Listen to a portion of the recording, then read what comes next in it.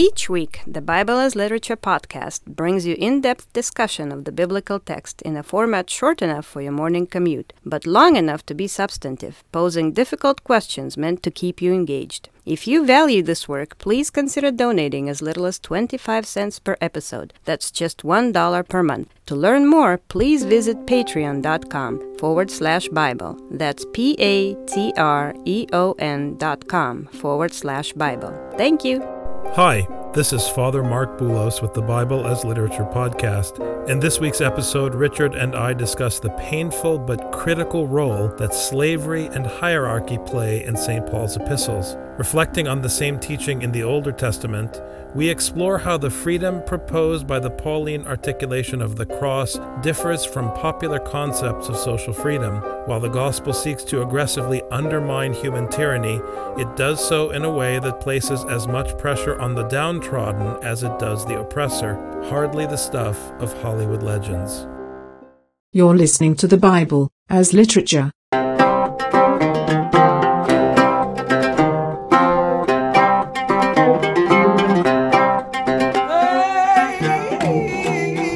This is Father Mark Boulos. And this is Dr. Richard Benton. And you are listening to episode 30 of the Bible as Literature podcast. Recently, we've been talking a lot about the epistles of Paul and the ideas that keep coming out from those epistles. The way that the epistles are in our liturgy, they seem to get short shrift sometimes. We don't have feasts that go around the epistles. It's always around the Gospels. But I think our conversations about Paul's epistles have been so fruitful. Just today we were talking about slavery and how slavery works in Paul's epistles. And it's such a common theme. I mean, you see it in several of his letters.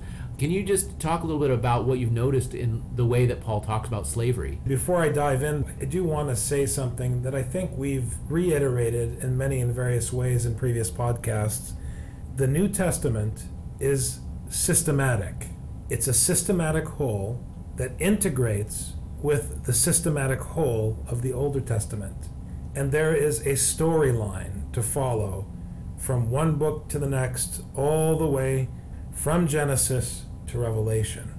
Now, another assumption that I make is that the system of the New Testament is woven around the Pauline school, the Pauline tradition. I don't know if I've been that explicit in the past when I've talked about Paul's letters, but I believe that the Pauline school is that around which the entire New Testament is woven. It brings the whole canon together.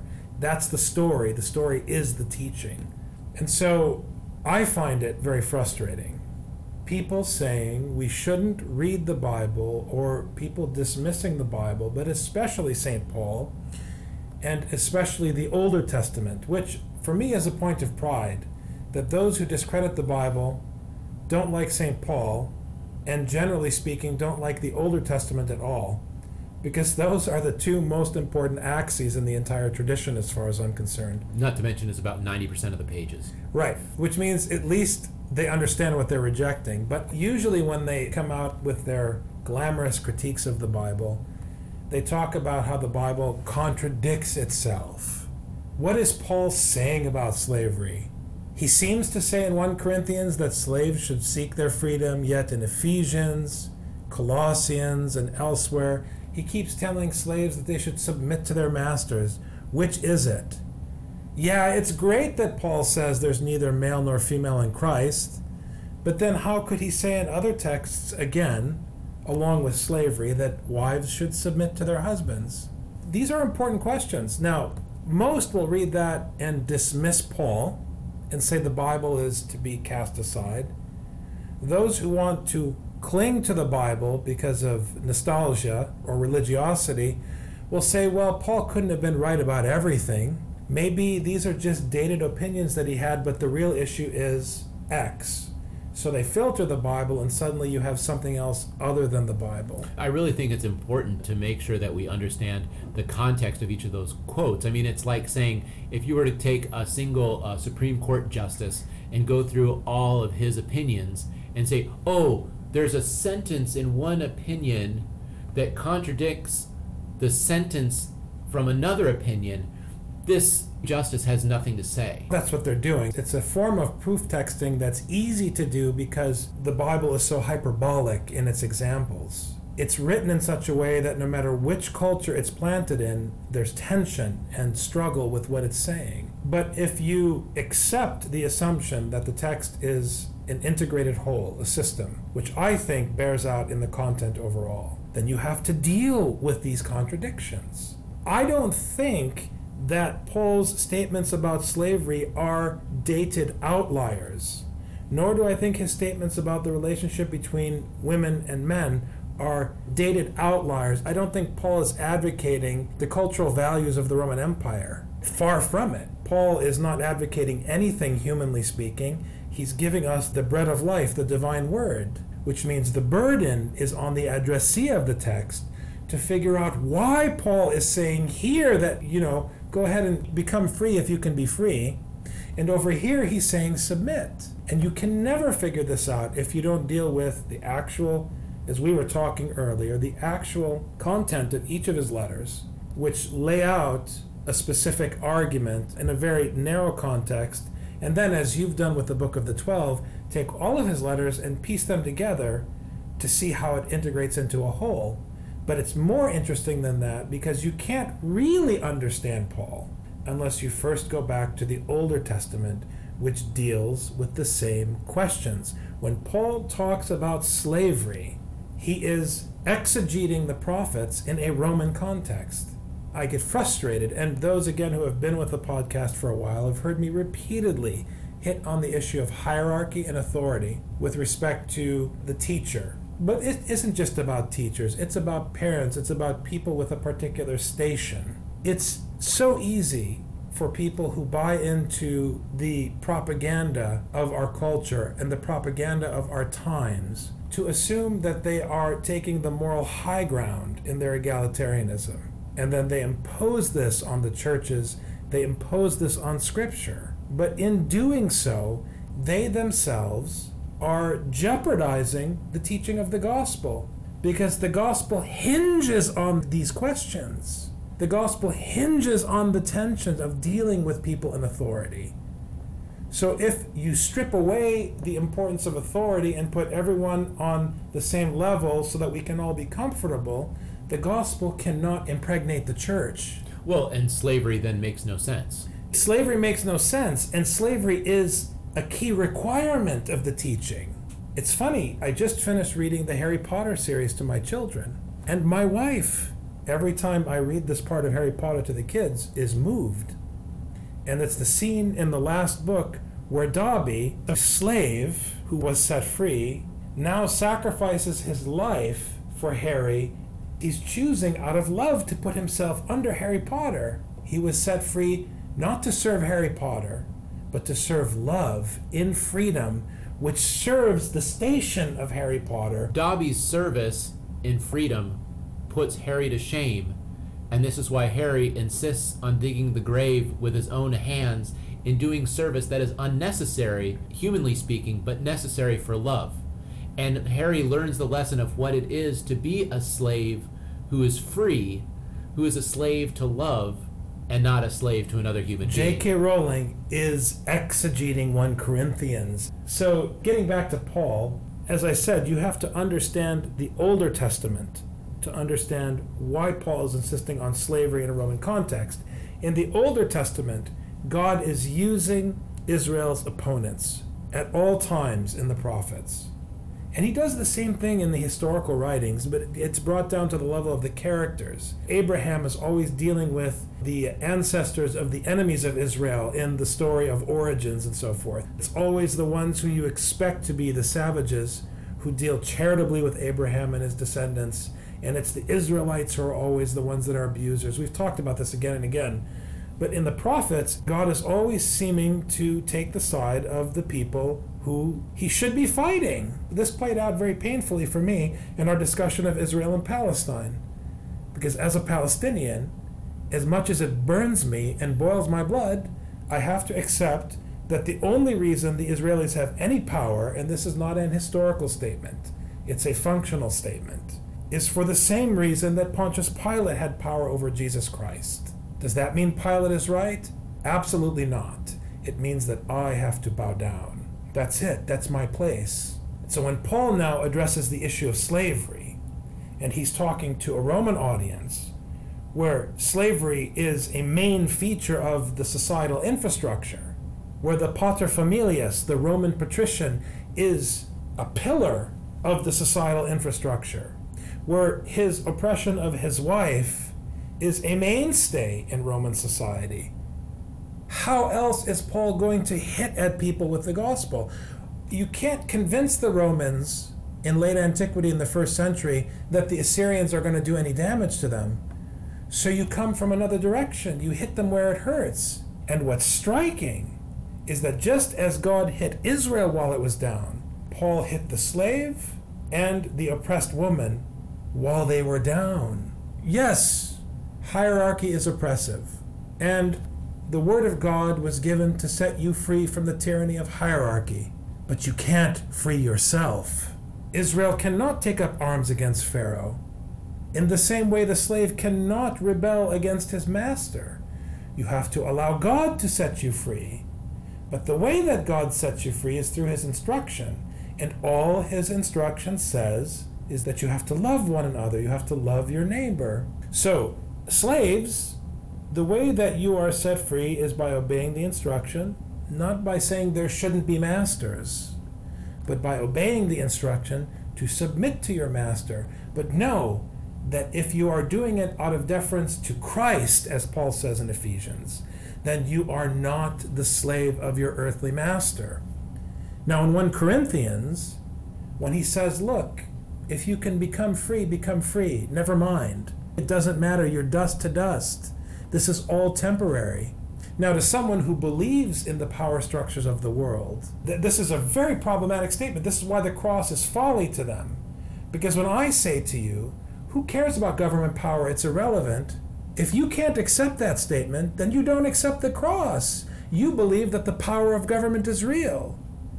And if you believe that the power of government is real, you don't accept that it's temporary, then you can't say never mind the way Paul says never mind. Then you cannot accept that there's a Roman patrician, and you're going to organize a fight against the Roman patrician, and we're back to square one. But if you accept the gospel of Jesus Christ, then you know that the station of the oppressor is temporary, and you know that because it is temporary, the only thing that matters is the teaching which is eternal, that instructs you to bow down in love. Then you do it, and then you are free, and you are no longer dust to dust. That is why in 1 Corinthians he says passionately, stay as you are.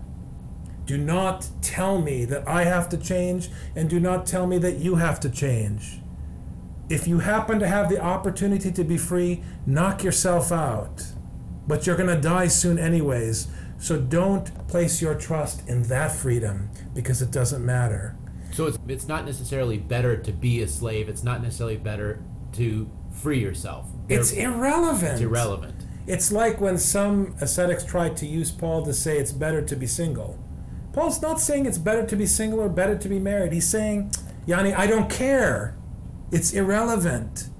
For me, it's an advantage to be single because I can write my epistles. Just settle it. Get in a situation where you can function because we have work to do. An old wise Arab cannot deal with an American teenager who's trying to figure out whether or not they should marry a girl. I mean, are you breathing? Is she breathing? Do you enjoy talking to her? Then why are you wasting my time debating whether you should get married? Make a decision and get on with it, because life is short. You know, we have lost this practical way of thinking now. Everybody wants to sit back as though they're eternal and spend, all this time, what should I do with my life? What's my place in the world? You have no place. You're temporary. This is the urgency. Now, people usually say what Paul is saying is that you should stay a slave because Christ is coming quickly anyway. Fine. I'm okay with that. As long as you understand the metaphor of the Lord coming quickly as a metaphor which pertains to the fact that there is no time. You have to, as Paul says, redeem the time. It's not a theological statement. Redeem the time doesn't mean go back in time and undo the sins of the past. Redeem the time means don't waste time. The days are evil. Let's get busy. So, on the one hand, he's setting you free from slavery in the way that J.K. Rowling sets Dobby free from slavery. But he's saying that the only value of being set free is so that we can get busy doing the work of the gospel, which is why I love her character so much. What he is doing is trying to remove the paradigms that we biological human beings who live under masters and under governments and under oppressors of all different kinds, and removing that as a paradigm and saying that paradigm is just simply irrelevant. You need to put it to the side so that the only paradigm you have is service for the sake of love. Exactly, because the issue is the life of the world. If you want to understand what I'm saying about Paul, go watch the old movie about H.G. Wells' Time Machine. Tell me about the importance of your government's power when you see how civilizations rise and fall in that one little plot of land in London, until finally you get to the end of civilization and everyone is stupid and the books are failing. The reason that's the situation at the end of civilization is because the clergy weren't doing their job of teaching and preaching. It's as simple as that. We are fighting for an alternate end to the timeline where the gospel is still preached and where people are still fighting to love each other, irrespective of all the temporary kingdoms of men that have risen and fallen. That is what is at stake here. It's a big deal. God created life not for us to squander. So the gospel is not only teaching you to love, but it's also the means by which you are able to love. Absolutely. Absolutely. And you are set free only to love, not for you. If you are enslaved, you are enslaved to love. If you have fleshly freedom, it was given to you in order to love. All things for you as a Christian are a sign that it is time for you to get off of your seat and love your neighbor. This is how a biblical Christian can refer to the will of God. The will of God is not something you discern. Discerning the will of God is one of the filthiest, ugliest Christian expressions of the last, I don't know how many centuries. You don't discern the will of God. It's written in front of you. Love your neighbor. Right. You don't even have to discern who your neighbor is. Your neighbor is right in front of you. Christ gets upset in the gospel when he's asked, who is my neighbor? And he tells the beautiful story of the heretic who did a better job of taking care of the abused person than the priest and the Levite. So that's it. So what am I saying about providence? If you accept this, and this is how you view the world, everything is the will of God. Something bad happens, it's the will of God. Something good happens, it's the will of God. And your premise is that all things work for the glory of God, which means the glory of his teaching, which means the glory of your defeat, your crucifixion, which means that everything is a sign of providence unto love. And you rejoice and give thanks in all things. Then you can look back at your life and be grateful, because you realize that in the good and in the bad, in the lifting up and in the abasing, God's hand was in everything. God's hand was in all things unto his glory. So I'm very passionate about this, and I give thanks to God that because of my experience, just growing up as an Arab American, I see the value in patriarchal systems. I see the value in traditional ideas of authority, not in the outliers of abuse that psychologists cling to undermine the whole system, but in these societal structures. I'm not saying that we have to be an authoritarian society, but I reject anyone who tells me that the egalitarian society is more advanced than the authoritarian society. I think this is incorrect. And it's anti-Pauline, because Paul could be in any of those systems and function correctly. So don't impose. Stay, as Paul says, as you are, and love your darn neighbor. Thank you very much, Father. Thanks. I'm going on vacation. In fact, as you're listening to this, I'm on vacation. So I'll be more mellow next week. Sounds wonderful. I hope not too much more mellow. That was a good one. All right, take care. Thank you. You've just heard the Bible as literature. Thanks for listening.